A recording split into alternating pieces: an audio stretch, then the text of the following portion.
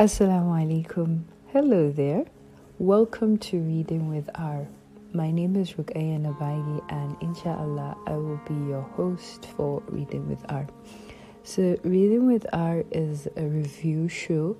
Inshallah, we will be reading books and reviewing them together, or most of the time it's going to be reviewing books that I have already read. I am a reader. I have been reading all my life, but I never really kept track of all the books that I have read, except in 2019. I was trying to do a challenge where I would read 100 books before my Sabbath break, and that was the first time I started keeping track of the books that I read. I managed to read 51, so half is better than nothing, eh? And then in 2020, I didn't really keep track. But, from what I could recall and from my library history, I could get some. So I guess you could say I am qualified to review books. So we won't be restricted to any genre.